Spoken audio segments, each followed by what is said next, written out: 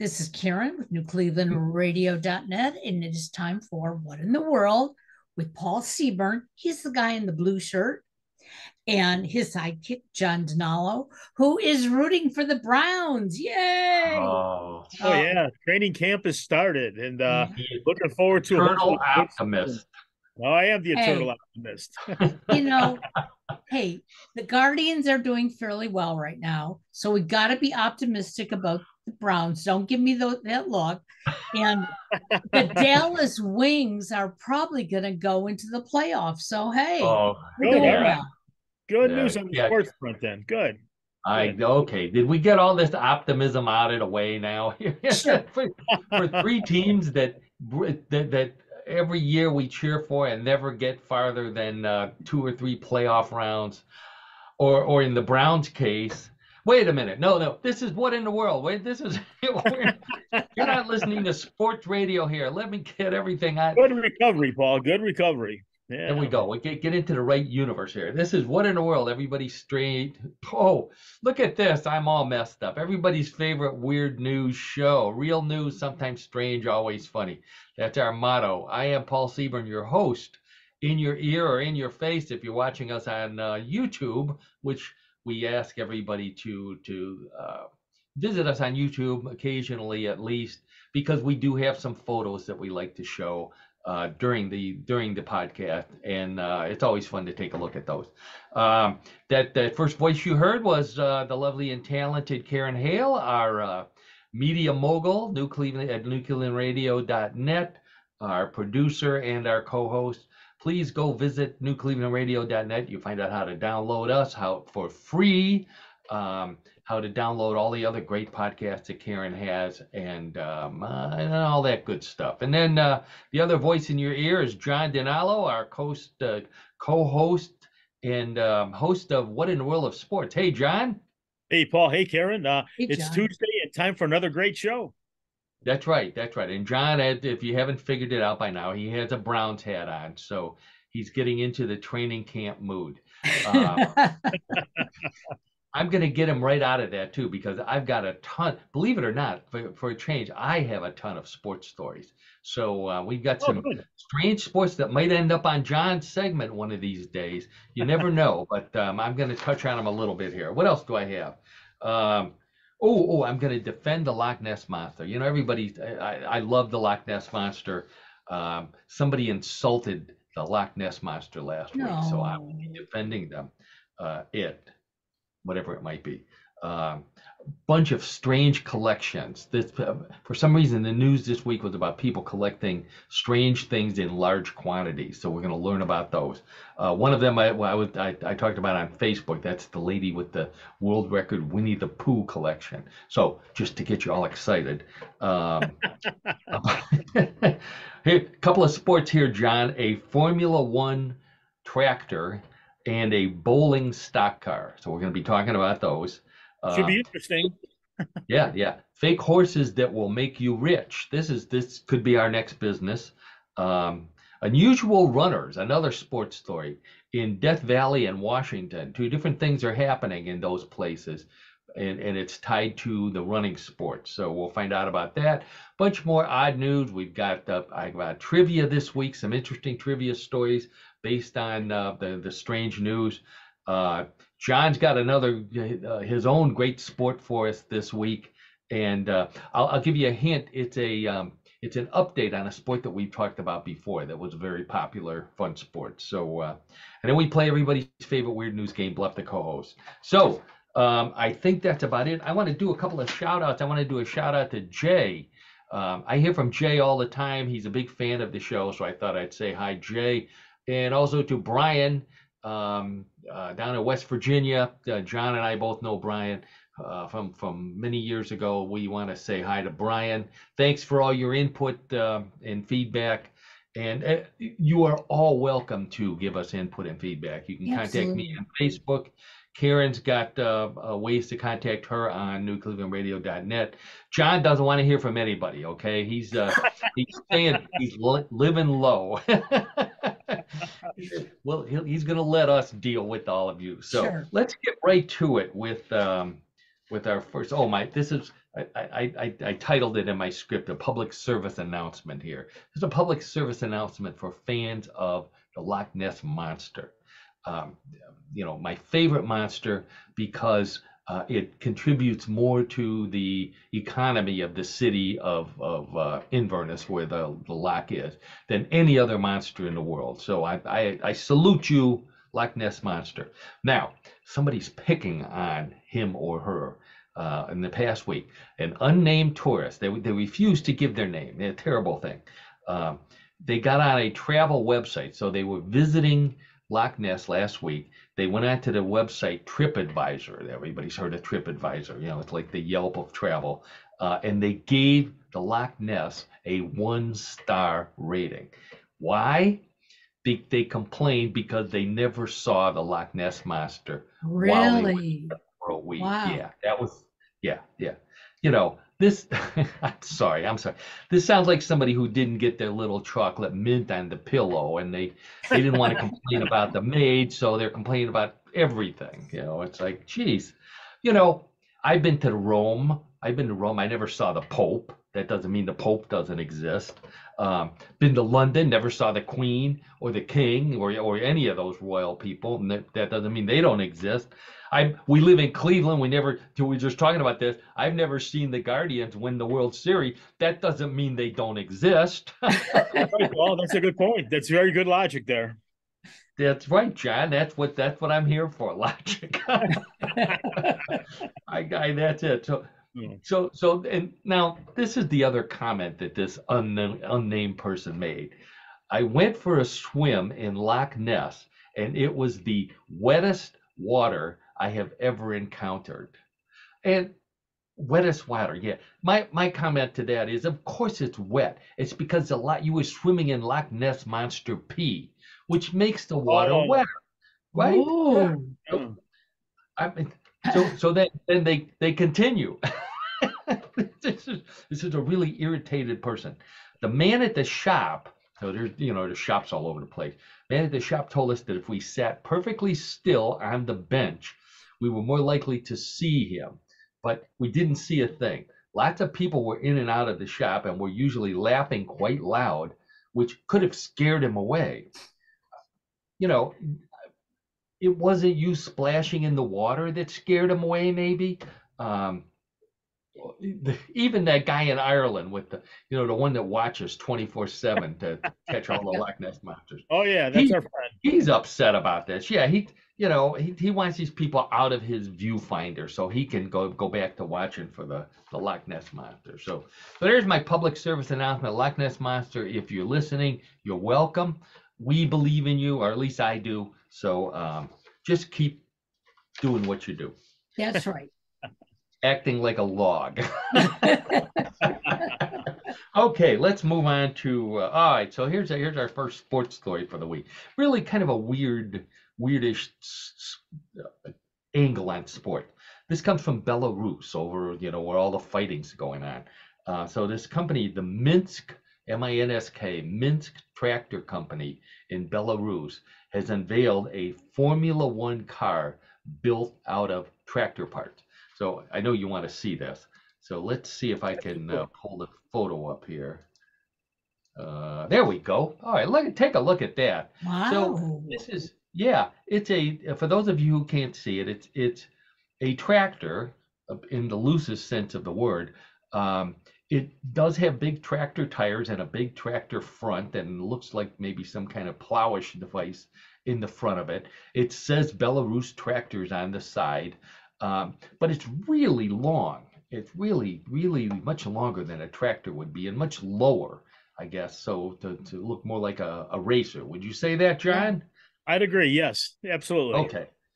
This tractor, this Formula One tractor, made with tractor parts, can allegedly reach speeds of 198 miles per hour. Wow. Almost 200 miles per hour. Do you see a windshield down there? I'm not sure I want to be sitting on a tractor. No windshield to my side here. Wow. Yeah. Yeah. Blow your hat right off, John. That's what it would do. It would. But where you sit on the tractor to drive it, How do you actually see the front? Good observation, Karen. You have to look really closely. I should have put a circle around it. There's a little tiny seat in the back. Right. I see it. Yeah. Yeah. Yeah, and you got to bend over to use the steering wheel. It's really an odd design, but they've got orders for them.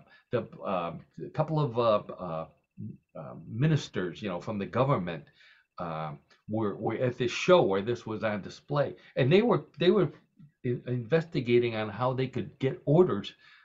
I don't know what they're going to use it for, but they want them. Also Hollywood is interested in this. There's a couple of movies. Vin Diesel wants to do a remake of his big series of racing, and crime movies. Only this time he's going to use the tractor and call it the Fast and the Furrow Us.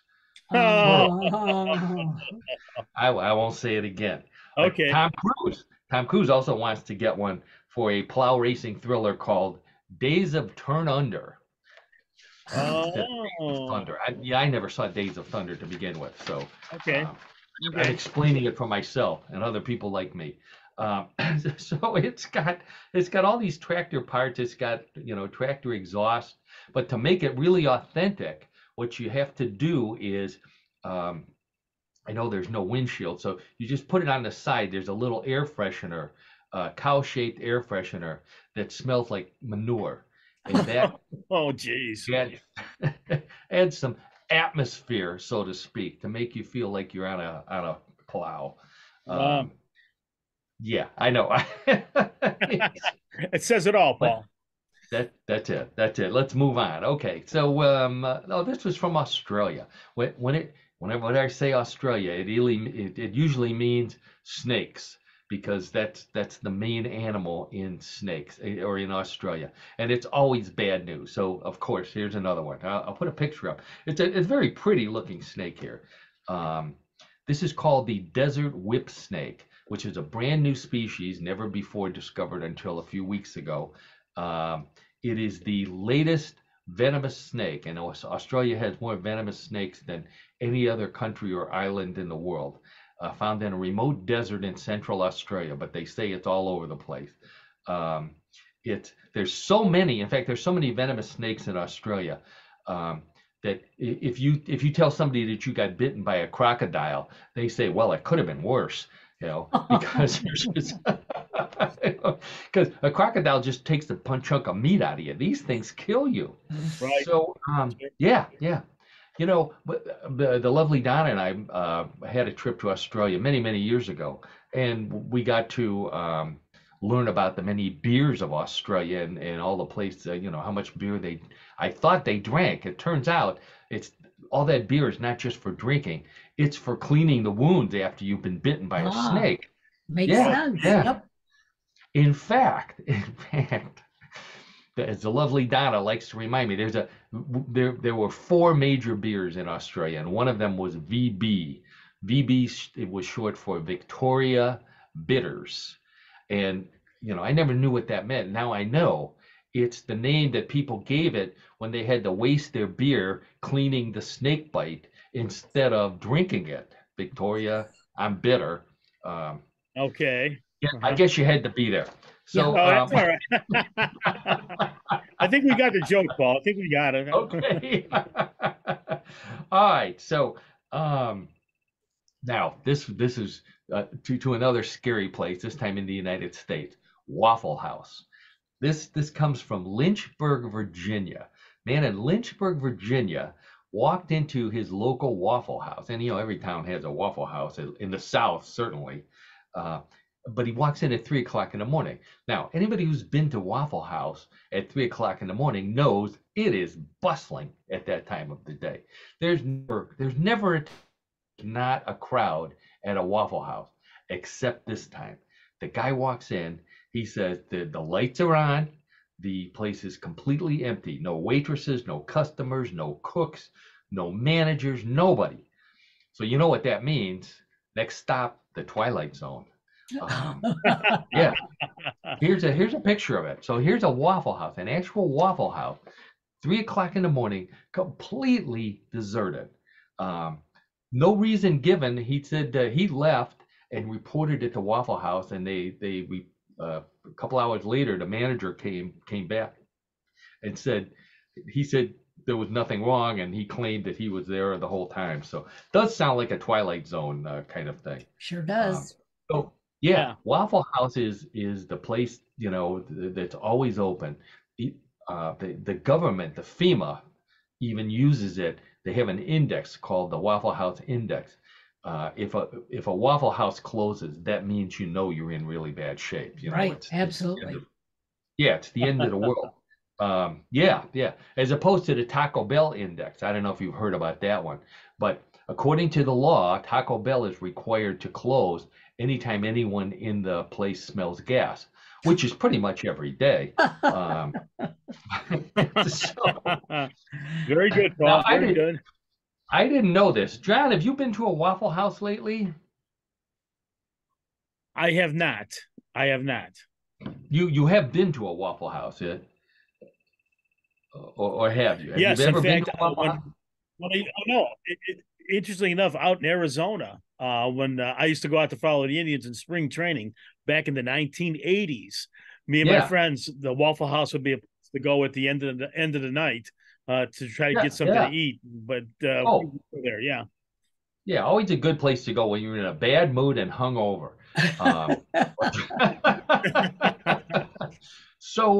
So I didn't realize this. It's been a long time since I've been in a Waffle House, but every Waffle House has a jukebox. Now, I don't remember that, and it's pretty unusual in 2023 for places to have a jukebox. Um, they also have a recording company where they record music. No, so not just popular music, but they have Waffle House oriented music that they play at the Waffle Houses. You can request it. Here's some of the titles. They're Cooking Up My Order. Yeah, that's real song. Life is Like a Cup of Coffee, and there are raisins in my toast, which apparently people are shocked to find out in certain parts of the country. But the best known Waffle House artist by far, the Bacon Brothers.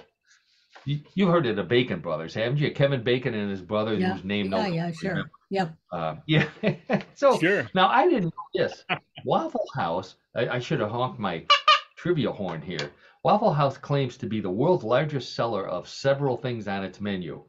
Waffles, of course, ham, the largest restaurant, I guess, that sells ham, pork chops, grits, and T-bone steaks. They sell more T-bone steaks than any other restaurant chain in the world. Wow. Also claims they serve, 2% of all the eggs cooked in the United States are served at a Waffle House, according to their statistics. One more, they also have the most waitresses named Flo.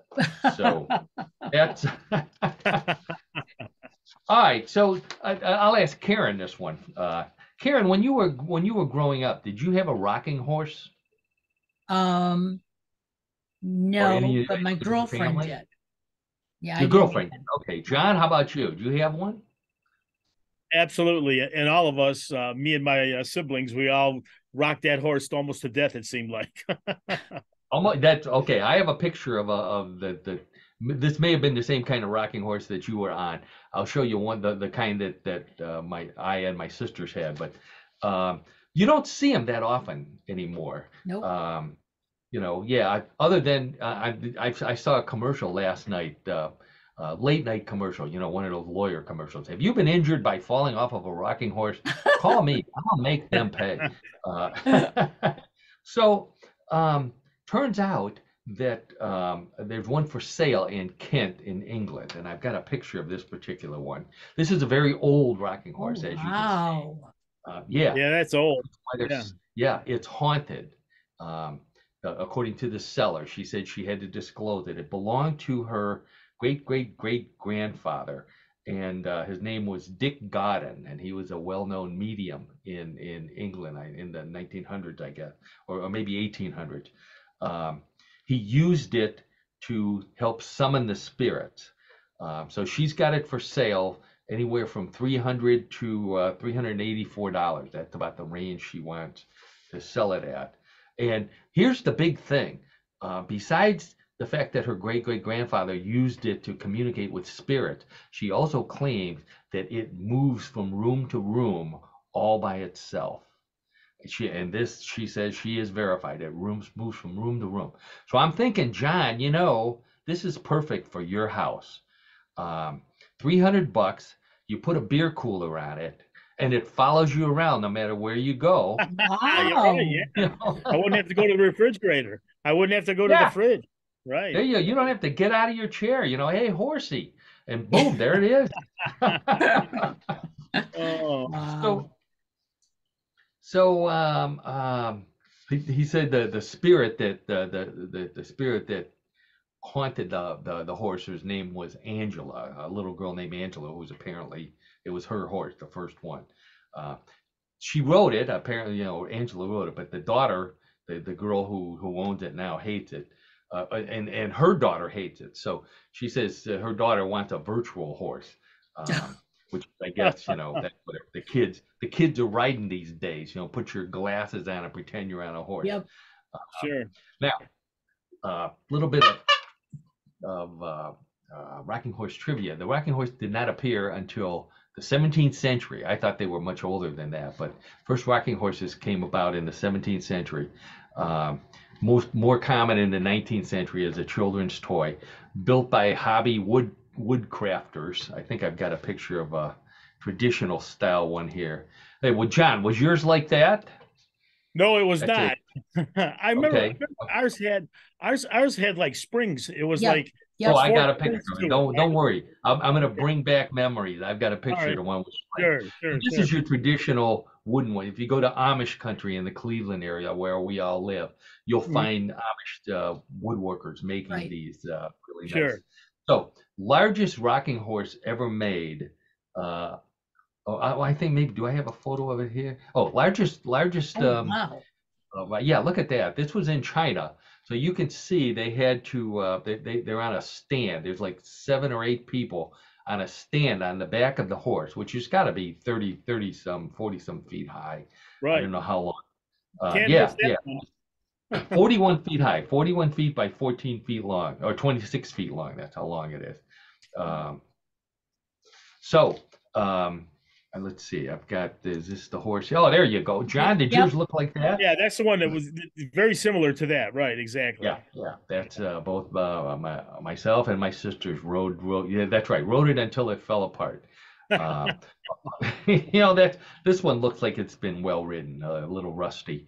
But I'm sure, it looks like it's in good enough shape that people can still ride it. Kids can still ride it. Now, the other thing that I know John liked to ride was those mechanical horses in front of the grocery store. Where you right? When we were kids, I think it was a dime. Then it got to be a quarter. Right. I thought this was really interesting. The guy who invented those horses, he originally used wooden horses. As the horse you sat on, but they were too expensive and too uncomfortable. So he tried to make them out of aluminum. And what was his name? Otto Haas in Missouri, 1930. So he patented the first metal mechanical horses, and he sold it. He patented it. It was named the most original invention of the year in 1932. So that's how popular these things were. Let's see. I think I have. Yeah, there's a photo of one right there. The Palomino. Oh, yeah. That's a nice one. Yeah. Yep. That's a nice looking one. Yeah. Yeah. He cut a deal in 1933 with a exhibit supply company to distribute these around the world, and he got a 5% cut on every one of them, plus whatever people put into the till. And when the patent ran out, he didn't care. He retired. He retired from the money he made on mechanical horses. So obviously, yeah, really good invention. In 1953, Billboard magazine called renting these things the fastest growing business of 1953. So sign of the times. These things are still around. I didn't have a picture of a modern one, but this is interesting. So when we rode them when we were kids, you put your money in and it immediately started shaking. Right. And I'm going to call it shaking because it really didn't feel like you were riding a horse. It felt like you were on something going back and forth. Now, because of lawsuits, they have you put your money in and it waits, and then you hear a voice which says the horse is about to begin, and then it starts riding. Yeah, they give you a warning.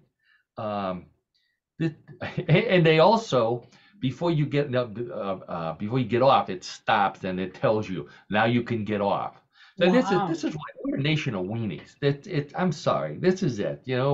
Good old fashioned mechanical horses and good old fashioned horses that like on a spring like John and I used to ride. That's what we need. Yeah, We exactly. fell off a lot of times, and look at us. We're in good shape. If you go to Reasonably speaking. if you go to Myers in Independence, they have one at the front of the store. Oh, do they? Yep. Okay. No Wow. kidding. No kidding. Wow. Yep. Myers is a fairly well-known grocery store Yep. chain in the Cleveland, across the Midwest, I would say. Wow, look for them there. Okay. But there was a rite of passage to ride those. So, We could okay. just meet there on Saturday night and ride the horse. Oh yeah, and then go to Waffle House. Yeah, and Yeah. see if we. Ah, it's all making sense now. Oh yeah. Okay, John, you're responsible for. I don't think it takes quarters anymore. It probably takes credit cards. So Yeah. It's probably a credit card. Yeah, that would be in order. So now here's another sport for you, John. And I look to see this is a brand new sport. So this will be showing up on What in the World of Sports someday soon. So the first one, pro stock car driver Eric Alamola. Alamola, that's his name, yeah. And a pro bowler by the name of Jason Belmont decided they wanted to set the world record for the fastest bold strike, out of a race car window. Very obscure Guinness World Record category there. So they went to this Charlotte Motor Speedway, very well-known speedway, and it's spinning around. So John, you can see that in this photo, there's a car, and there's also to the left a ball, and there's 12 pins. Yeah, 12 pins set. So they drove to a certain point, and the guy was hanging out the window and flung the ball. And here's the end result. The ball. Now I thought the pins would have been shattered. Wow. Wow. Yeah, he got a strike. Well, it's probably got a lot of momentum. You would think that ball would have a lot of momentum with it, right? I mean, oh yeah. They were probably going 150 miles an hour, 140 miles an hour. That's what it says here. 140 miles an hour. And to make it feel more like real bowling, they were using a rented car. So like bowling shoes. Yeah. There you go. Doesn't this, John? This sounds like a sport that was invented by a couple of high school kids who got cut from the bowling team. And to take out their revenge or their frustration, they got in their buddy's car. Well, sure. Yeah. Doesn't it sound like it? That sounds like just to prove a point that they shouldn't have been cut from the bowling team. And it's going to be exactly. like, so there you have it. This is the result. This is the consequence of killing us. Yeah. That's right. That's right. Okay. So now here's another sport. This one comes from Death Valley. So it's going to be an extreme sport. This guy's name is John Rice. And every year he runs a mile in Death Valley on what's close to the hottest day of the year, which this year is every day. But he goes there on the hottest day he can find. This year it was 128 degrees Fahrenheit. But he doesn't go there and run in shorts and a t-shirt. This is what he ran in this year. So there he is. Yeah, this is John Rice. So he's got running shoes on at least. But he also, for those of you who can't see it, he's wearing a balaclava, which is a thing over his head, thermal underwear, and a Darth Vader costume complete with a helmet and gloves. Oh, yeah. And yeah, wow. he ran a mile. I don't know how long it took him this year, but probably 10 or 15 minutes at least. He sweat so much. By the end of the race, they were calling him Annika Dry Walker. He had no sweat left. Oh, he's running with C-3PO. By the end of the race, he was C3O. He had no P. He sweated all out. Oh, Isn't that insane? 128 degrees, dressed from what's the head to toe. inspiration with the Darth Vader outfit, though? Paul, excuse me. What is the inspiration for with the Darth Vader outfit? I don't get I it. guess every year he tries to do something different. So Okay. this is what he did. He succeeded at that. He's serious about this, John. According to the write-up, he trains during the year, so he actually trains to do this. He lives in Santa Fe, New Mexico, another hot place, and he works out in his home sauna, so to simulate being in that heat. Valley. Yeah, he works out in his home sauna. Of course, now he lives in Santa Fe. He just opened the window, and it's the same as being in a sauna. Right. Unfortunately for us in the Cleveland area, we're getting close. I think it's going to be 90 tomorrow, but right. Nothing like from other places. So he originally grew up in England, by the way, where the only time you sweat when you're running in England is if you had curry for dinner before you went out. Oh, sure. Or some jalapeno, some hot peppers. Yeah, that's it. Very yeah. Yes. Oh, yeah. Okay. Another world record. This one is this is a collector. Okay, so I mentioned at the beginning that we had a number of unusual collectors on the show. Collection. This is Aaron Bartholomew, not Bartholomew, Bartholomew of Colfax, Iowa. He has he's attempting to set a Guinness World Record. I'll put a picture of him up here while I talk about him. So he wants to set a world record for the world's largest pencil collection. Believe it or not, this normal looking person has over 69,000 different pencils in his collection. 69,000, which are on display currently at a museum in Iowa. He set another record while he was setting up the display. He set another record at the museum when he explained to over 50 kids what a pencil was. We grew up on pencils. Pencils were part of our diet. That's right. Yeah. So now the number two pencil, right? Yeah. So get a load of this, everybody listening out there. He says he started his collection in the first grade when his first grade teacher gave everyone in the class pencils from antique stores and flea markets, which breaks my heart. He doesn't look that old, but they couldn't go to Walmart to buy pencils. He had to go to a flea market in antiques. They're not that old.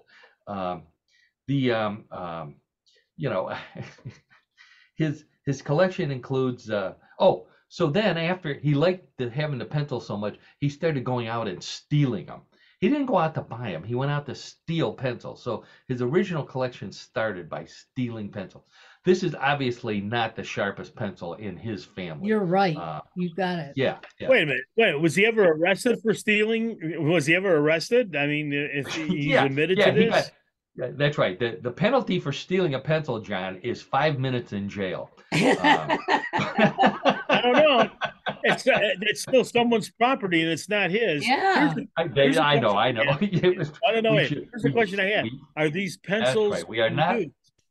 We're not promoting a life of crime here. So that makes the valid point. Paul and Karen, I'm wondering, are these pencils unused pencils or are they used?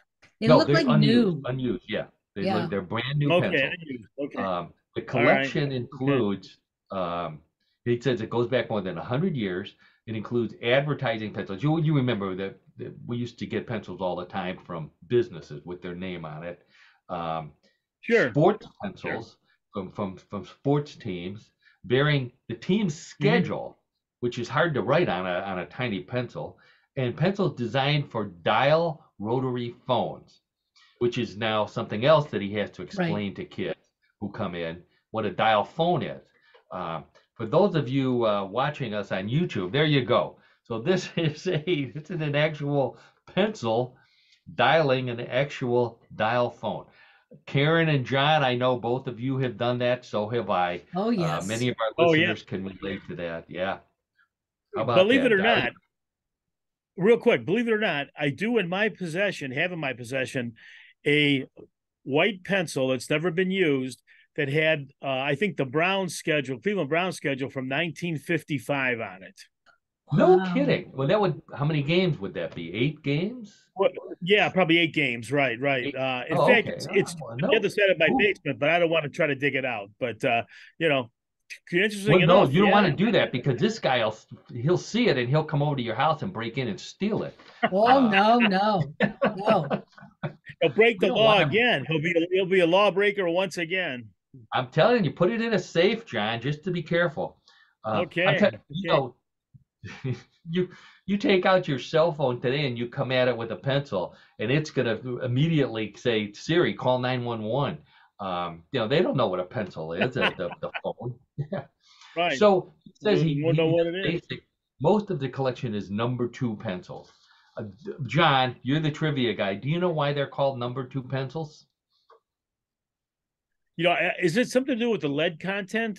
Is that what it is? That's what I thought. That's what I always thought. I don't know if that's it or not. Yeah, but I'm not even going to ask you the name of the person who came up with the numbering system because I had no idea and I was shocked when I found out about it. Henry David Thoreau from Walden Pond fame invented the numbering system. Yeah, number 1 through 4. Why did he do that? Because Henry David Thoreau's family owned a pencil factory and he worked there. And Really? back in those days in the 1800s, most of the graphite came from England, and they couldn't, it was getting too expensive to import, so they started looking for American graphite. And American graphite was not as pure as the English graphite. So he invented a way to extract to filter out the impurities of graphite and made 4 levels of hardness and darkness, which he labeled number 1, number 2, number 3, and number 4. So you can thank Henry David Thoreau. Yeah, I thought that was unbelievable. That's interesting. Yeah. We're always learning something on this show. There you go. New. That's right. If you don't, you're not paying attention. That's what we say. All right. So speaking of paying attention, okay, another Guinness World Record here, and this was a very popular story on Facebook this week. I mentioned Facebook, Meta, whatever you want to call it. It's not X, like what's his name, Elon Musk is doing. Yeah. No more bird. Mm-hmm. Yeah, X. Yeah, it's I mentioned this on Facebook today. As a matter of fact, he's in trouble because he didn't check his trademarks, and the letter X, believe it or not, is trademarked by Microsoft. So really? Yeah. I didn't know you could trademark a letter. I don't know, X is a good one, but I'm surprised that Microsoft. I would have thought that some porn producer would have trademarked X long before Microsoft. But then again, all this news comes out about Bill Gates and all of his quirks. So maybe he had something else in. Never mind. Okay, we're off on a tangent here. Let's leave that alone. For right. That's a story we're working on for next week. So this lady, Deb Hoffman of Waukesha, Wisconsin, has the Guinness World Record, which she has held since 2008 for the largest collection of Winnie the Pooh paraphernalia. And I use that term conclusively, I would say, I guess. She has dolls, she has paintings, she has jewelry, watches, costumes, clothing, all relating to Winnie the Pooh. 23,632 unique items scattered all throughout her house, floor to ceiling, wall to wall, covering the floor. Her family is concerned about her, that she might, it's a danger to live in a house like that. But of course, she just poo-poos them. That was good. Where's the horn in it, Paul? Get the horn out. Well, right. So, I was thinking, how how did so many Winnie the Pooh items come into existence? Was it really that popular? Winnie the Pooh, the you know, I don't remember it from when I was a kid. Um, the origin was from England, if I'm not mistaken. The Christopher Robin, yeah, English author A. Right. Milne, was that his name? Um, Yes. he Yeah, it was originally Winnie the Pooh with hyphens in it, and they dropped the hyphens coincidentally when Disney bought the rights to Winnie the Pooh, because Disney realized that it could sell 3 times as many T-shirts if it put Winnie on one, the on another one, and Pooh, which you can't do if it's hyphenated, right? So, Sure. yeah, it appeared in 1925. We're getting close to the 100th anniversary of the original story of Winnie the Pooh. Um, it was appeared on Christmas Eve, 1925, based on a stuffed animal that Milne's son had, and whose name is Christopher Robin. And I bring that up um, because, first to point out that this lady's collection is going to grow exponentially in 2025 because all this centennial Winnie the Pooh stuff is going to be coming out. Right. Sure. Yeah. So, 1961, Walt Disney Company bought the rights to Winnie the Pooh, and the film rights and television and all that other stuff from the family of Milne, and adopted the name Winnie the Pooh with no hyphens, and it's become one of their most successful franchises. Um, they the size of Pooh toys toys alone ranges from little Beanie Baby size Tiggers and Eeyores and all those things, all the way to human-sized dolls, human-sized Winnie the Pooh. You don't want to know what people do with human-sized Winnie the Pooh now. No, I don't want to know today. John, I don't think you have any Pooh stuff not in your collection. No, I was not a Winnie the Pooh. No, I don't have any Winnie the Pooh paraphernalia or anything along that line at all. No Winnie the Pooh bobblehead dolls or in a little Brown's helmet. No, I could say I'm honestly saying that. No Winnie the Pooh. So I thought about this. I thought this is too scary for me, and then I realized that for one occasion I would like to have a life-size, human-sized Eeyore, the donkey. For those of you who aren't Winnie the Pooh fans, and I can't imagine that anybody listening doesn't at least know that Eeyore is the donkey.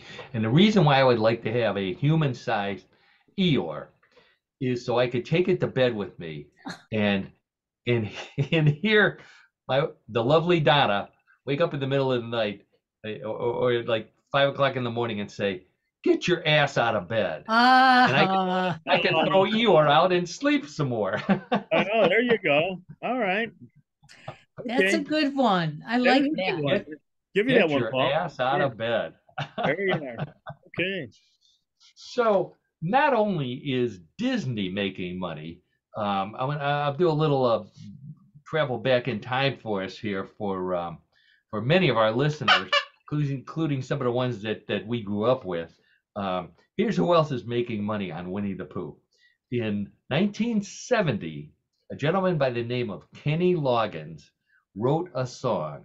You know the name of this, Karen? You know the name of the song. No, I don't. Oh, House on Pooh Corner. House on Pooh Corner, Okay. originally recorded by the Nitty Gritty Dirt Band in 1970. It did so well. It was #1 worldwide. It did so well that now, Kenny Loggins was only 17 years old when he wrote that song in 1970. Wow. It was so popular, he immediately formed a duo with Jim Messina. They became Loggins and Messina. And in 1971, they recorded the same song. You know, Christopher Robin, and you know the song. I'm not going to put it in your ear. And the reason why is because in 1971, I don't know if it got any Grammy awards, but it got the award for the biggest earworm of 1971. Earworm. Oh, it was played constantly. You remember those days, John? It was played constantly. Yeah, constantly. Sure. You couldn't go anywhere without hearing House on Pooh Corner. I mean, if you wanted to make it with your date or your girlfriend, you had to have it playing in the car, okay? Because I remember hearing it in the car many times now that you bring that to my attention. That's right. That's right. That's right. House on Pooh Corner. So Kenny Loggins later rewrote it as Return to Pooh Corner. And we re-released it in 1991 and sold millions more records as a result. Believe it or not, and I say this for the lovely Donna, so she's not mad about the other joke. There's, and I didn't see this, so we've been to Warsaw. There's a house in Warsaw, Poland, named after Winnie the Pooh. It's called, and I'm gonna read it here, Kubusia Puchatka Street, which is Polish for Winnie the Pooh. So there's your last little bit of trivia. Yeah, how about that? There's your last little another teaching point, another teaching moment on what in the world. There you go. You just you can't escape.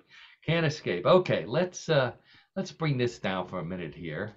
And I think that I've run out of stories. I was having so much fun. I thought I had another one to go here. I guess I don't. So that means it's time for John DiNallo's What in the World of Sports. Hey, so John, every week for a regular listeners know, I asked John, who I've known since college. He knows more about sports than anybody that I know, certainly, and many other people too. I asked him, John, find a sport for us that fits the theme of What in the World. Real sport, sometimes strange, always funny. John always manages to find a sport that meets that criteria. I also asked him to find a sport that maybe we could participate in. Doesn't always match that criteria. And, more often than not, that's right. More often than not, our insurance won't let us do these things. But it will not cover us. It won't. Sorry, gang. I think the sport that John had this week just might be one that we could participate in. So, John, why don't you explain your sport to us? Sounds good, Paul. Thanks for the introduction. So our sport this week is toe wrestling. Now, before you say, hey, wait a minute, you've covered toe wrestling before, you're 100% correct. But today's story is an update on the current world toe wrestling champion. There is such an individual. Wow. His name is toe wrestling champion. Okay. His name is Ben Woodruff, and how he, quote, toed, unquote, the line and defeated a 17-time world champion. Wow. 17-time world champion. Let me explain. Okay, so this guy's good. So here's a quick update. This wacky sport, which has rules similar to those of arm wrestling, was founded in, of all places, go figure, a pub. And that pub is in Wetton Derbies, England, and it was founded in 1974. This sport quickly gained worldwide interest when Ben & Jerry's Ice Cream Company bought the trademark in 2006. A match is simple. Two barefoot competitors lock toes on a, quote, toadium, unquote, as they try to pin their opponent's foot to a wooden plank. When the referee says toes away, the battle begins. It's a lot harder than it looks. But I thought to go into a restaurant, you had to wear shoes and a shirt, and they're barefoot in a restaurant. Well, that's true. Yeah. That's a good point. It's a pub. I'm not sure if that's a restaurant or someone's. But this was, it started in a pub, Karen. But it sounds like this is the World Toe Wrestling. You can see this is souvenirs from the World Toe Wrestling Championship, and that, by the way, is our champion right there on the right, Ben. That's Ben Woodruff. Yes. Yeah, I had a photo of him here with his trophy. So a pretty big trophy, also a foot. Go figure. Go figure. That's right. Okay, so John, tell us about toe wrestling. Bring us up to date. So here's what Ben will tell you. These are all quotes by Ben. He says, you obviously have to have strong legs, and you also need to be strong-willed. And he said, you can gain a lot of power in the sport from your core. Now, How did Woodruff become the world wrestling champ? He became enamored with it after his parents took him to watch a toe wrestling competition when he was only 14 years old. And then I think, yeah, yeah, I think this is a photo of him with his parents right here, if I'm yeah. not mistaken. And he's been obsessed with the sport ever since.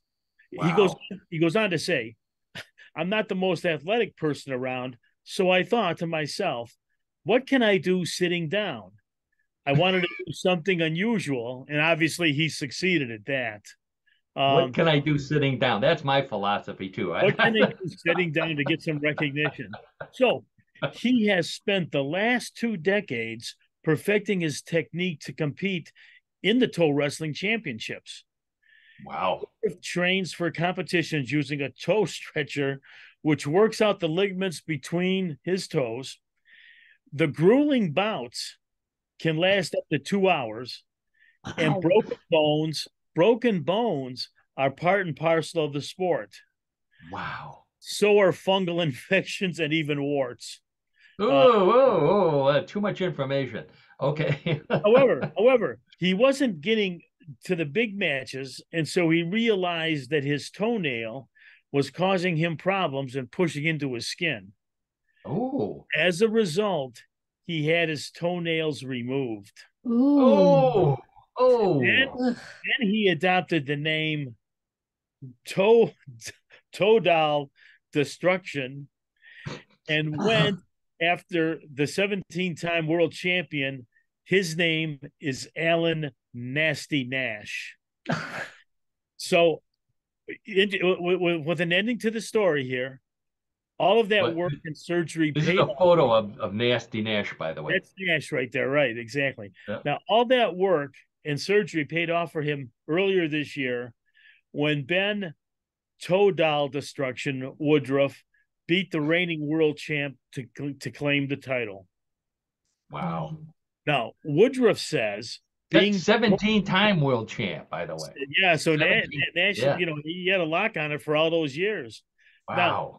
Woodruff continues by saying, being the toe wrestling world champion feels like being an Olympian.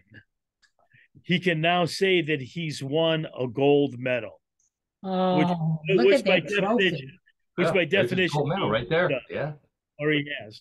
Now, so Ben Toadal Destruction Woodruff won the world championship and a gold medal. Even better, when he retires, he'll never have to worry about bending over to trim his toenails. That's now, to me, that sounds like a Toadal victory to me. Oh, wow. Toe wrestling. Toe wrestling. Toe wrestling. So serious that he removes his toenails. And the end result is he beat this ugly guy right here. Wow. What's his name again? Look, Alan Nasty Nash. Nasty Nash. I like the exercises he's doing there. So, but yeah. He would scare me. You'd have to look at him while you're doing the toe wrestling. Just his looks alone would scare me. Isn't that amazing? Looks like in the background. Wait. Looks like in the background there was some kind of like blow up foot or something saying the world. Yeah, there is. That's a blow up foot. Is that what that is? Yep. That's right. World Toe Wrestling Championship. Yep. Oh my gosh. This could have been right before he lost his title. He pretty nasty looking guy. I don't even want to try and figure out what he's got tattooed on his chest. It's probably something. Yeah, I think we can skip that. Me either. Well, yeah, I think what a great update to a sport that we had talked about once before, toe wrestling. I think the lovely Annette, John's wife, originally suggested that sport a while back. So John has since come in with an update. So great story there, John. Now, I said that we probably wouldn't participate in in most of these sports. We probably wouldn't participate in toe wrestling either, you might say. But John asked me not to reveal this. But, I'm not. It was too good of a story to pass up, so I'm going to reveal it. It turns out that last week when John found this story, he called me up and he says, I want to do toe wrestling. I want to do toe wrestling live on the show, and you're going to be my opponent. So I said, okay. And John says, but first we have to get our toenails removed. And I said, no, I don't know about that, John. He says, no, we have to do it. So I said, okay, if you go first, I'll go get my toenails removed. So we go to this clinic. Did you know they have clinics for toenail removal? You probably didn't know that. So we go to the toenail removal clinic. I think it's in Independence. I think, Karen, you said it's in Independence, Ohio. We go to the toe removal clinic. So John goes in first, and I hear this moaning and yelling and screaming. And John comes out, and here's what he looks like. So John decided that it was too painful to have his toenails removed. So he just had them painted. And wow. Very pretty nice. Hey, John, by the way, you've got pretty well developed legs there. But this is a photo of a man's feet with painted toenails. So of course, now I'm embarrassed. I thought, oh sure, I got to do something.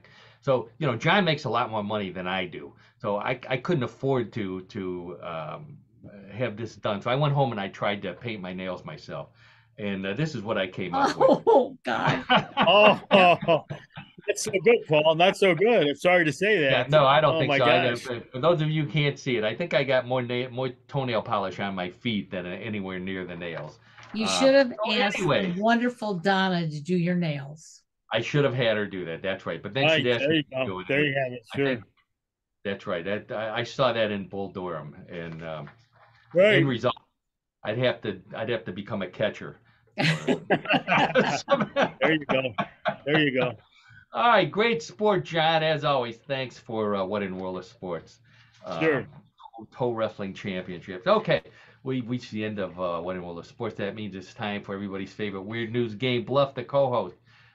Real simple. I have 3 stories similar to the ones we've been talking about all afternoon. One big difference: those stories were all real, all authentic, true stories.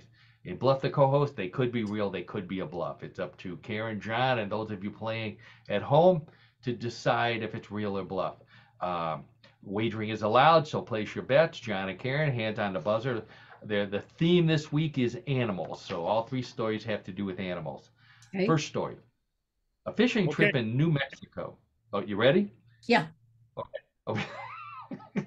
A fishing trip in New Mexico turned into 2 reasons for a man to get his car washed, but he wasn't sure where to find one to remove what his car was covered with.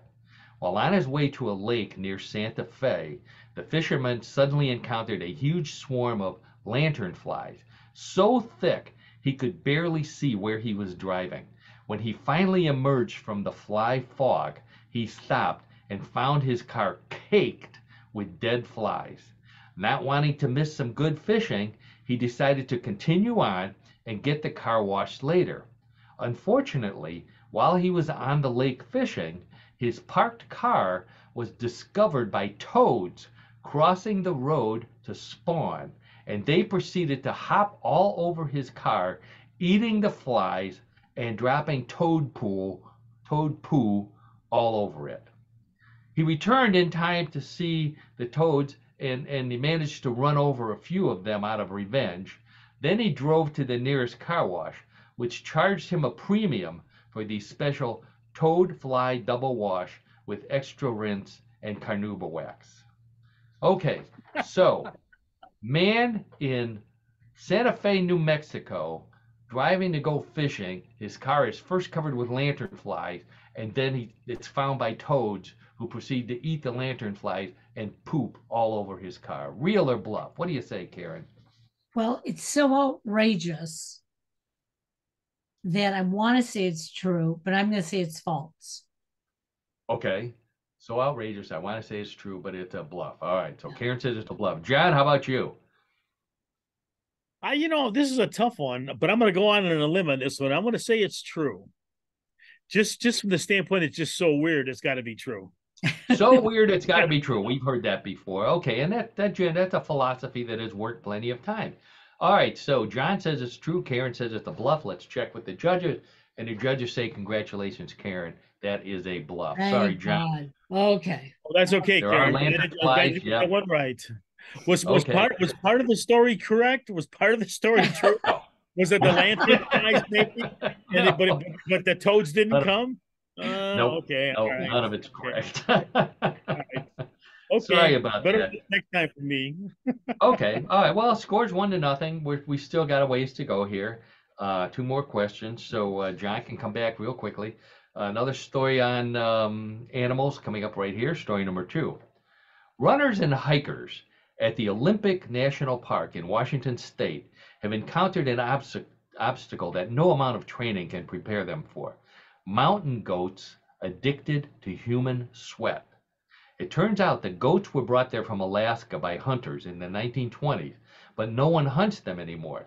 That means their population is growing and there's not enough minerals to feed their need for their favorite food, salt. A few years ago, runners began reporting getting attacked by mountain goats who knocked them down and started licking their sweaty bodies until they could get away. It appears the word has spread among the goats, and the goats have gotten even braver. Now they're licking runners, hikers, and even people stopping to take a leak by a tree.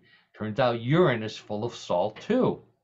Park officials wish they could bring in a chupacabra, but regulations prohibit that. So they so they have to tranquilize the goats and airlift them by helicopter to a place where there are no sweaty runners. Okay, so story from Olympic National Park, Washington State, about goats chasing runners to lick their sweat. Real or bluff? What do you say, John? We'll start with you. I'm going to say this is a bluff. I don't think goats are very people friendly, if I'm not mistaken. I don't think that goats, to an extent, would have an interest in being near people. So on that premise, I'm going to say it's false. Okay, John says goats don't like people, so why would they lick their sweat? There's an answer. How about you, Karen? What do you say? Real or bluff? Well, I have to let John know that there's something called goat yoga, and goats do yoga with people.